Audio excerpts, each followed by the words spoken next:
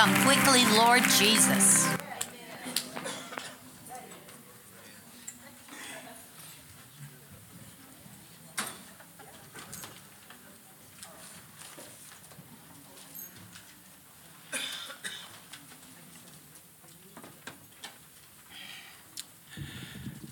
Praise the Lord.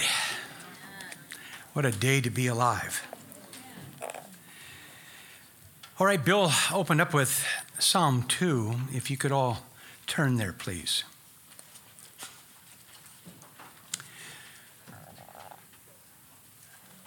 I want us to have a time, a brief sharing at our tables as a beginning.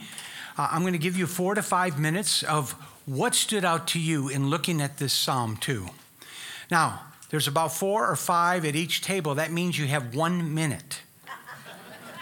1 minute to just share a highlight that speaks to you, something that stands out to you, something that you can relate to today. And I pray that great grace will be on us talkers, who 1 minute is a confinement, and to us introverts that 1 minute is an eternity. That we would all be able to share just something. Now, if nothing stands out to you, you can say, okay, I waived my 1 minute, because I see that there are 8 at that table there in the back. So if there's someone that wants to pass, that's okay. But just have a time of just maybe saying something that stands out to you about this psalm in this season. So do that for the next few minutes.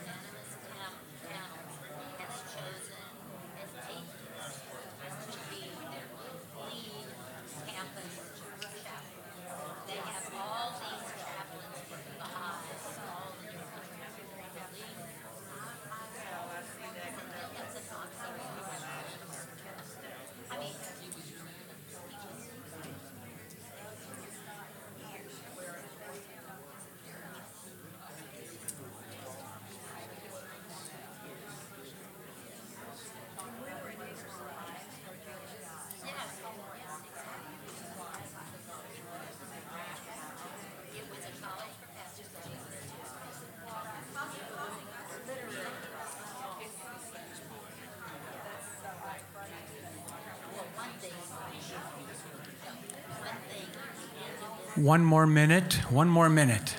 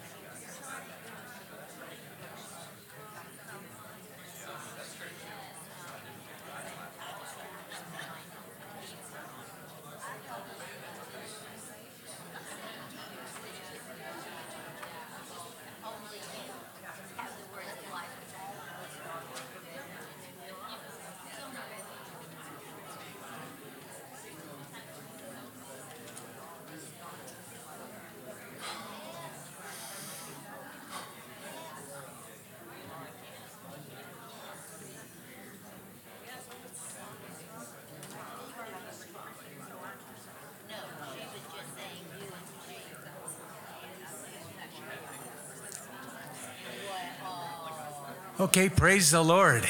I gave you the longest minute you'll have today.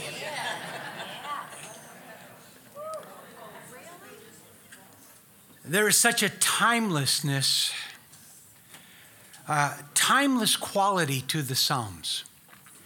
They can be easily applied to believers' lives at any time in history, and especially today.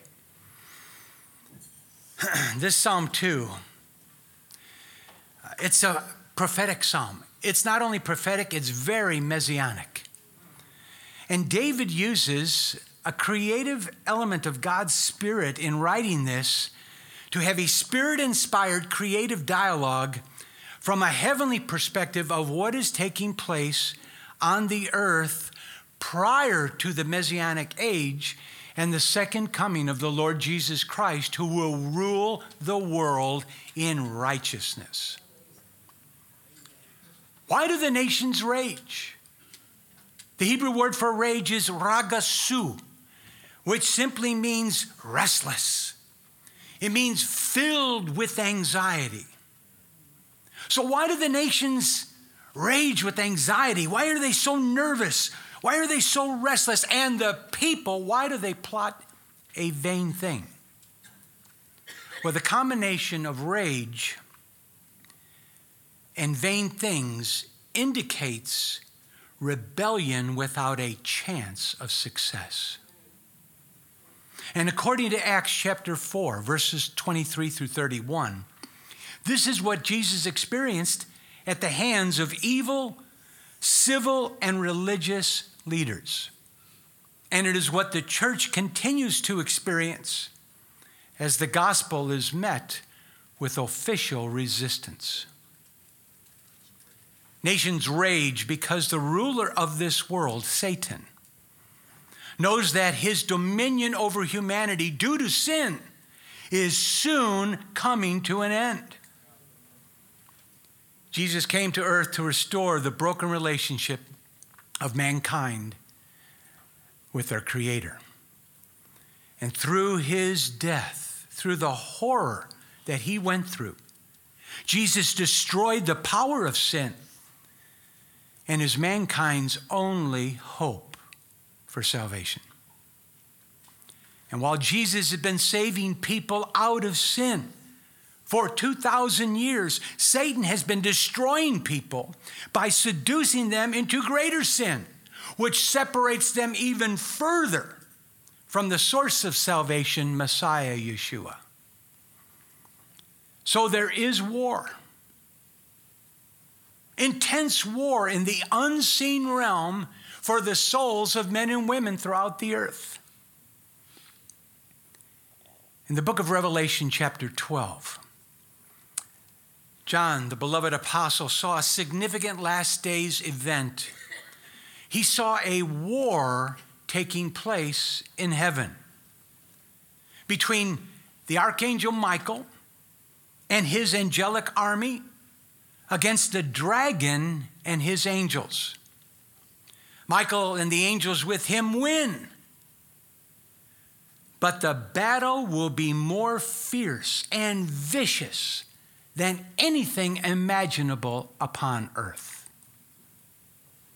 Imagine the intensity of this war in the unseen realm, where eventually the dragon and all of his angels, his demonic forces, will be cast out from the unseen realm into this realm that is seen on earth.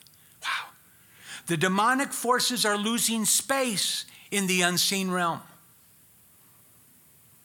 And their space is getting smaller and smaller, and eventually Revelation 12 says they will be cast out of the unseen realm.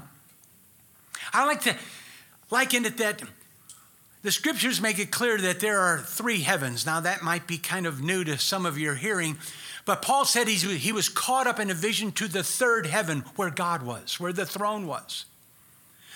Lucifer, in his rebellion against God, was cast out of that third heaven of the presence of God into a mid-heaven, an unseen spiritual realm. And it's that mid-heaven that he's in. And then when you and I walk outside and look at the stars at night, we are seeing the first heaven.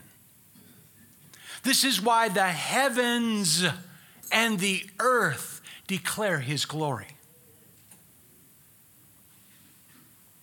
In that mid-heaven, Michael and the archangel are battling them and pushing them down because there's a limit to where they ultimately are cast out.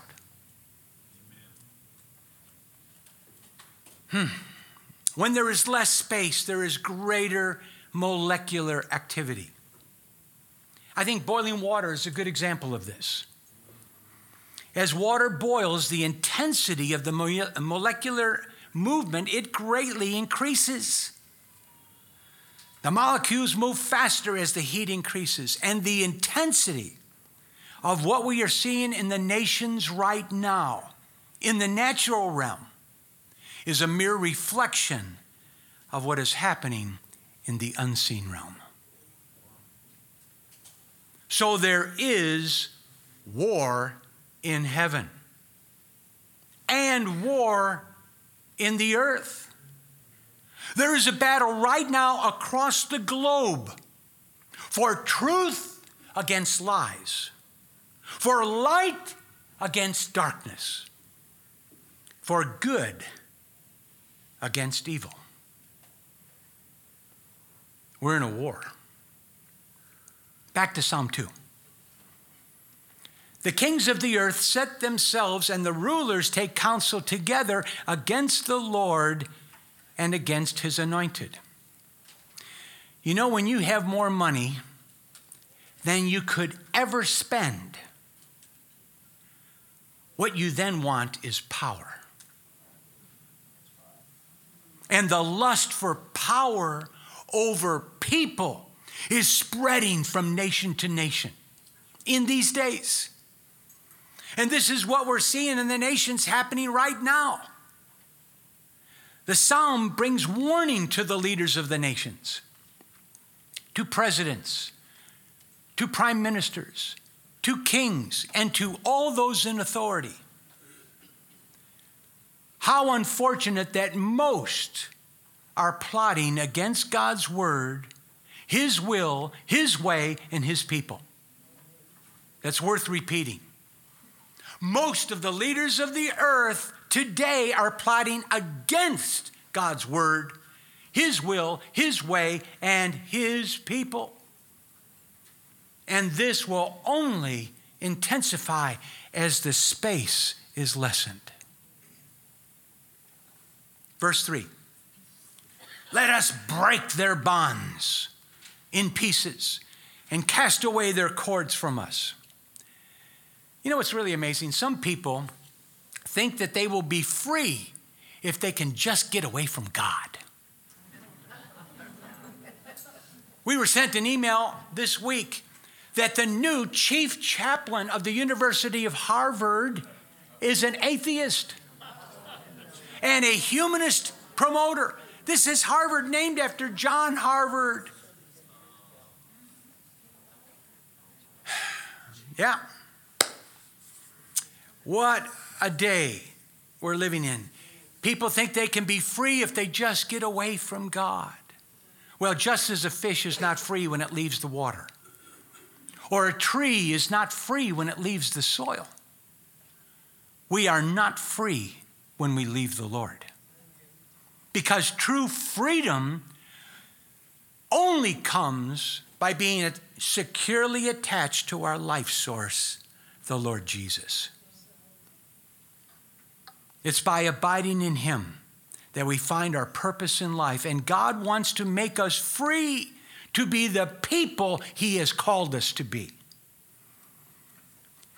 The enemy wants to break our bonds with God and with one another, to tear down and to destroy our unity and oneness in Christ.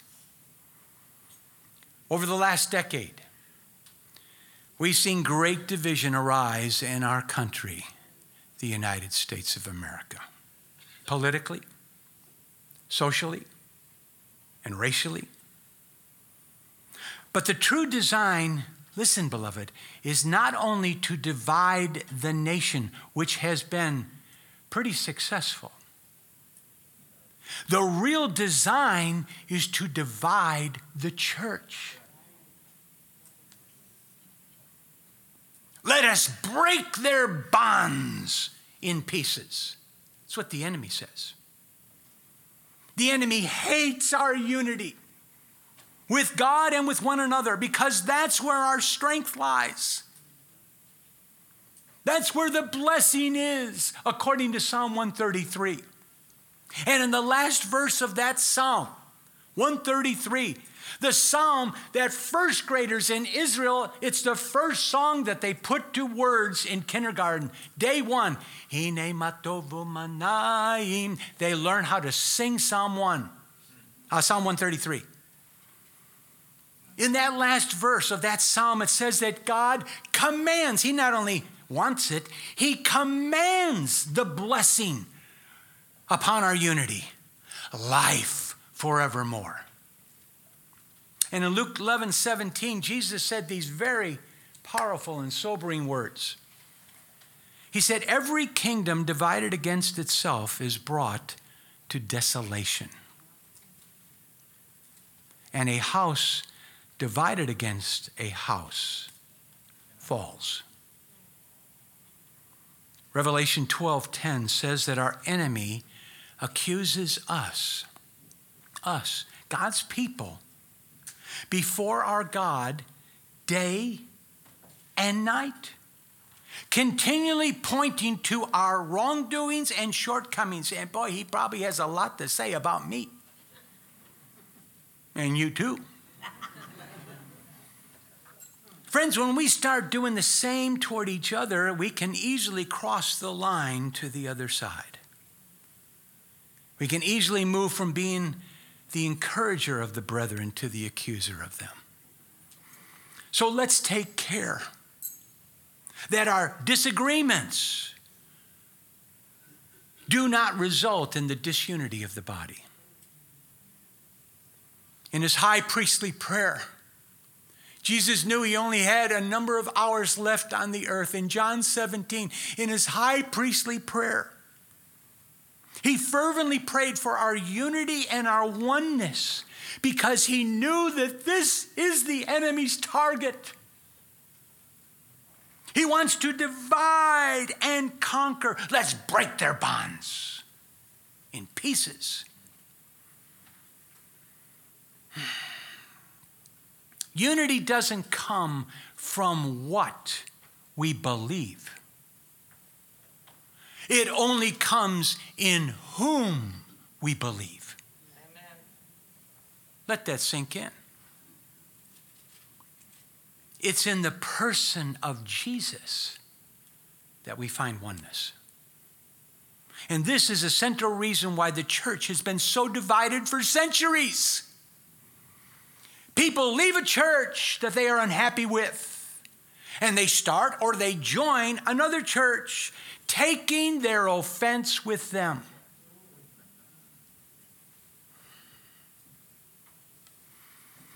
Verses 4 and 5. He who sits in the heavens shall laugh. The Lord shall hold them in derision. Then he shall speak to them in his wrath and distress them in his deep displeasure. I think it's interesting that David had the revelation of God in the heavens chuckling. God laughed. But listen, I do not believe he was laughing at the nations, but rather he was laughing at their confused thoughts about their power. It's like the laughter of a father with a 3-year-old that boasts that he can outrun dad or that he can beat him in a wrestling match. Well, the father knows the limited strength of his little child, and God knows the boundaries of the power that there is within nations. Every nation is limited, but God is omnipotent. He's the source of all power. And human resistance deserves the laughter of an omnipotent, sovereign God and his prevailing justice. In verses 6 and 7, now we see that God is introducing his ruling king. And then God's king, Messiah Jesus, states God's decree. You are my son. Today I have begotten you. This is one of the few Old Testament scriptures that clearly say that God has a son. And because God has always existed and because God is timeless, he can say at any point, today I have a son. Because he can say it for eternity, past and future. Jesus is the only begotten Son of God. And Jesus was always conscious that he was God's son, always. I want you all to turn to John chapter 5 with me. These words are so powerful, what Jesus spoke. John chapter 5, I want us to look at 3 verses, 18 through 20.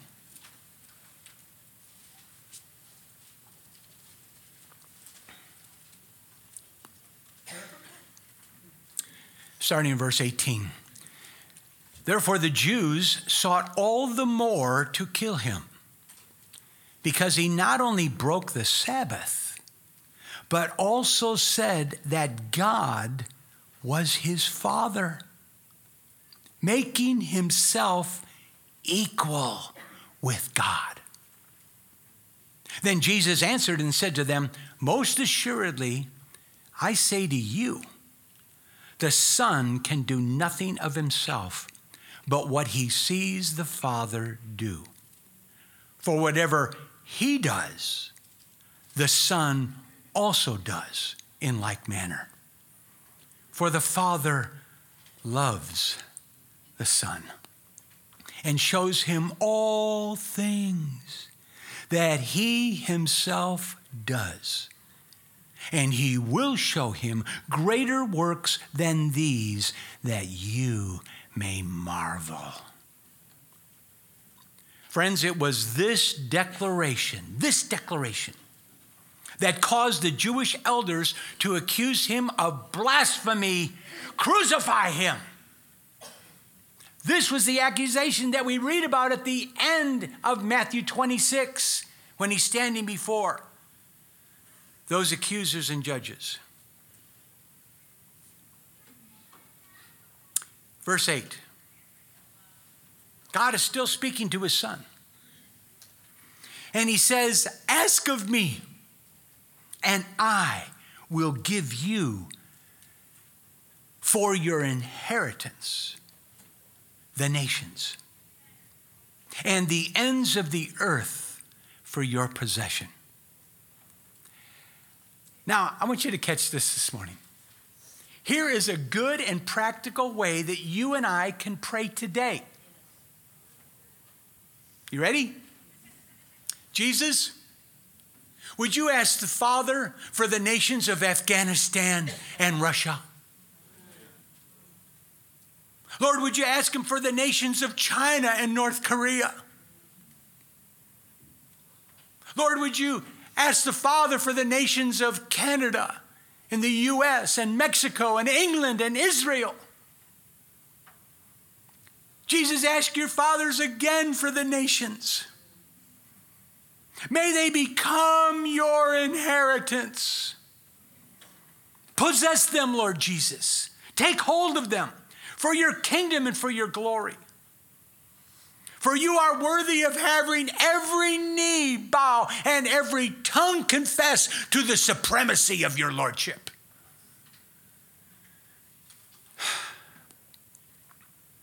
Jesus made a very powerful statement at the end of the Gospel of Matthew. It's called the Great Commission, Matthew 28, verses 18 through 20. But I love how Jesus starts this out in verse 18, Matthew 28. All authority has been given to me in heaven and on earth. All. Go, therefore, and make disciples. Make divine investments into people's lives. Of every nation, every people group, every ethnic group. Go and make disciples of all the nations and immerse them, baptize them, fully immerse them to the nature of God, the Father, the Son, and the Holy Spirit, and teaching them to observe all that I have commanded you. And while you're doing that, lo, I am with you always, even to the end of the age.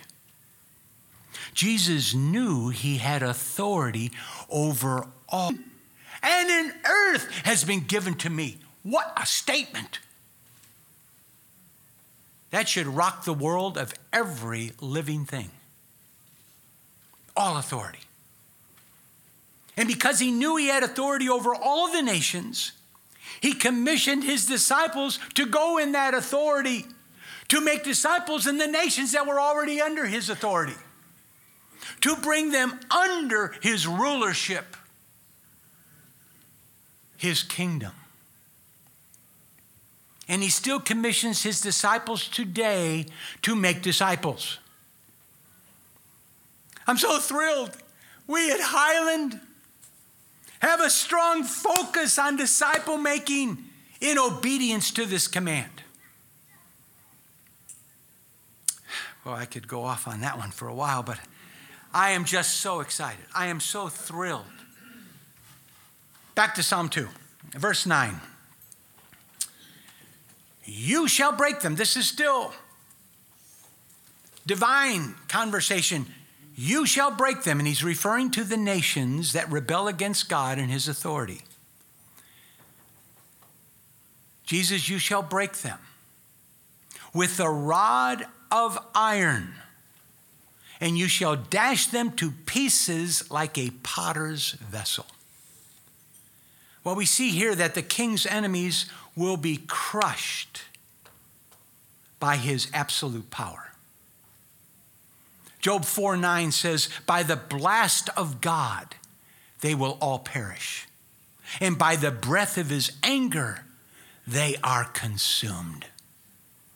Psalm 110 verses 1 and 2 says, the Lord, Yahweh. I know it's written in some translations as Yahweh, or even as we said, there's no God like Jehovah in the Sangwi song. It's really Yahweh. If you look at the Hebrew and pronounce it in Hebrew, it's Yahweh. Yahweh.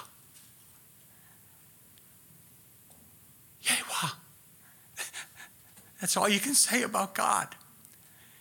He's so awesome. He's so in wonder. The Lord Yahweh said to my Lord Jesus, sit at my right hand until I make your enemies your footstool. The Lord Yahweh shall send the rod of your strength out of Zion, referring to Jesus. And then he says, rule in the midst of your enemies. The rod of iron speaks of severity. A potter's vessel that is dashed to pieces, it is utterly destroyed. And this describes the complete and utter destruction of all the enemies of the Lord Jesus.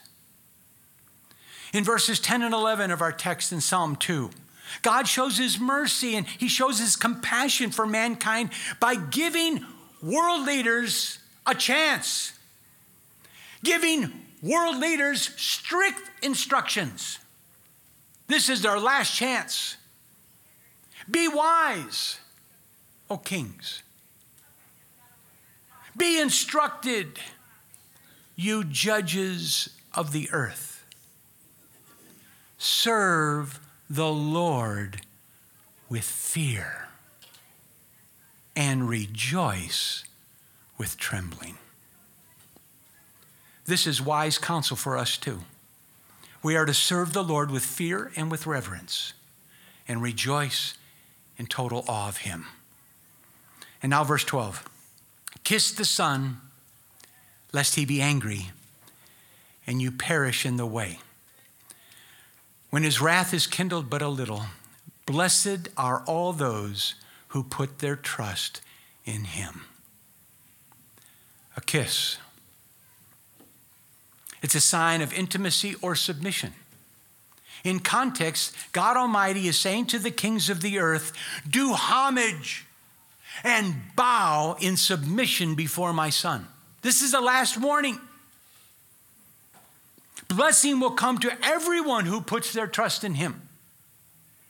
And in 1 Kings 19:18, God spoke to his prophet Elijah and said, I have reserved 7,000 in Israel, all whose knees have not bowed to Baal, and every mouth that has not kissed him.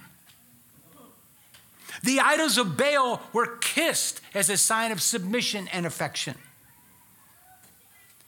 If we do not surrender and submit to God, beloved, we have no hope of avoiding God's anger and judgment.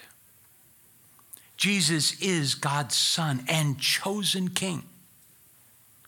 And he has every right to reign within our hearts and to rule over our lives. To be ready for Christ's return, listen, we must submit to his lordship every day. We need to embrace the discipline of the Lord to get us to that place of complete and absolute surrender. Kiss the Son. In Luke 7, a woman came into a house of where Jesus was. And in verse 38 says, she stood at his feet behind him weeping. And she began to wash his feet with her tears. And she wiped them with the hair of her head. And she kissed his feet continually and anointed them with fragrant oil.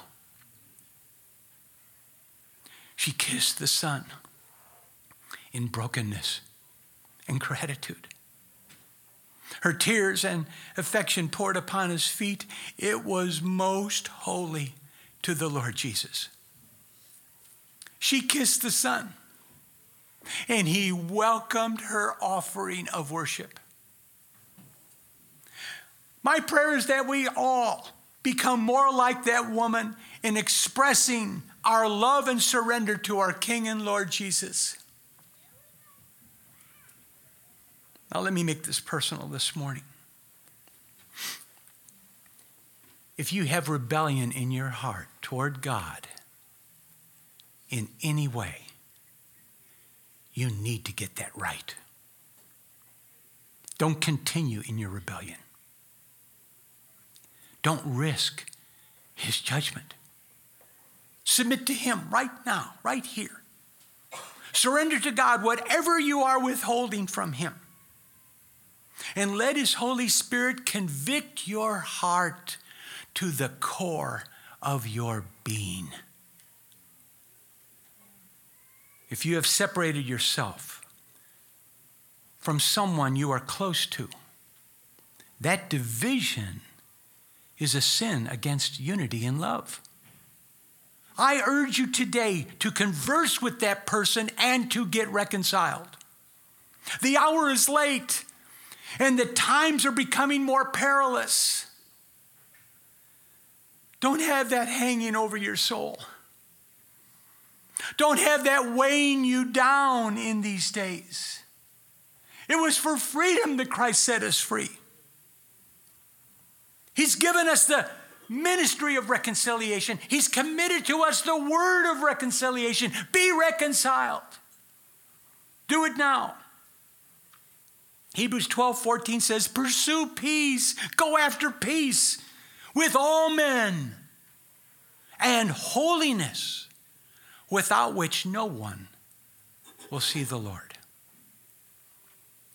Lastly, ask the Father for the nations to become disciples of Jesus.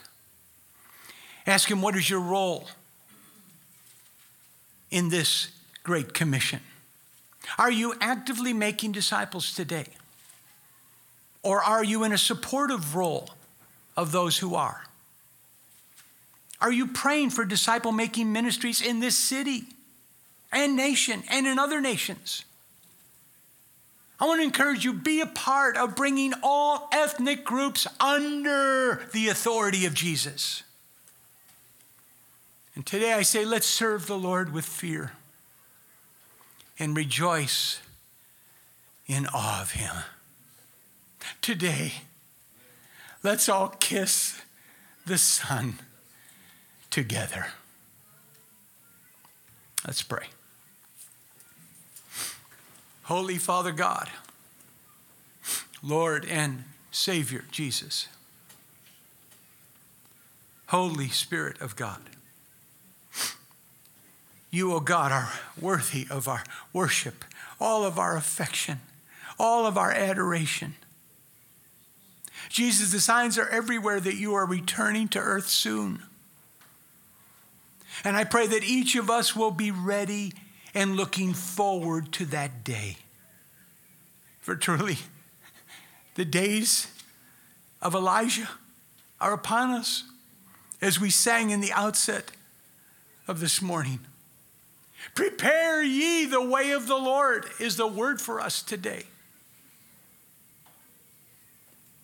So, Lord, I pray that you would show each of us how to live out this word of Psalm 2 throughout the rest of this day and all the days of our lives.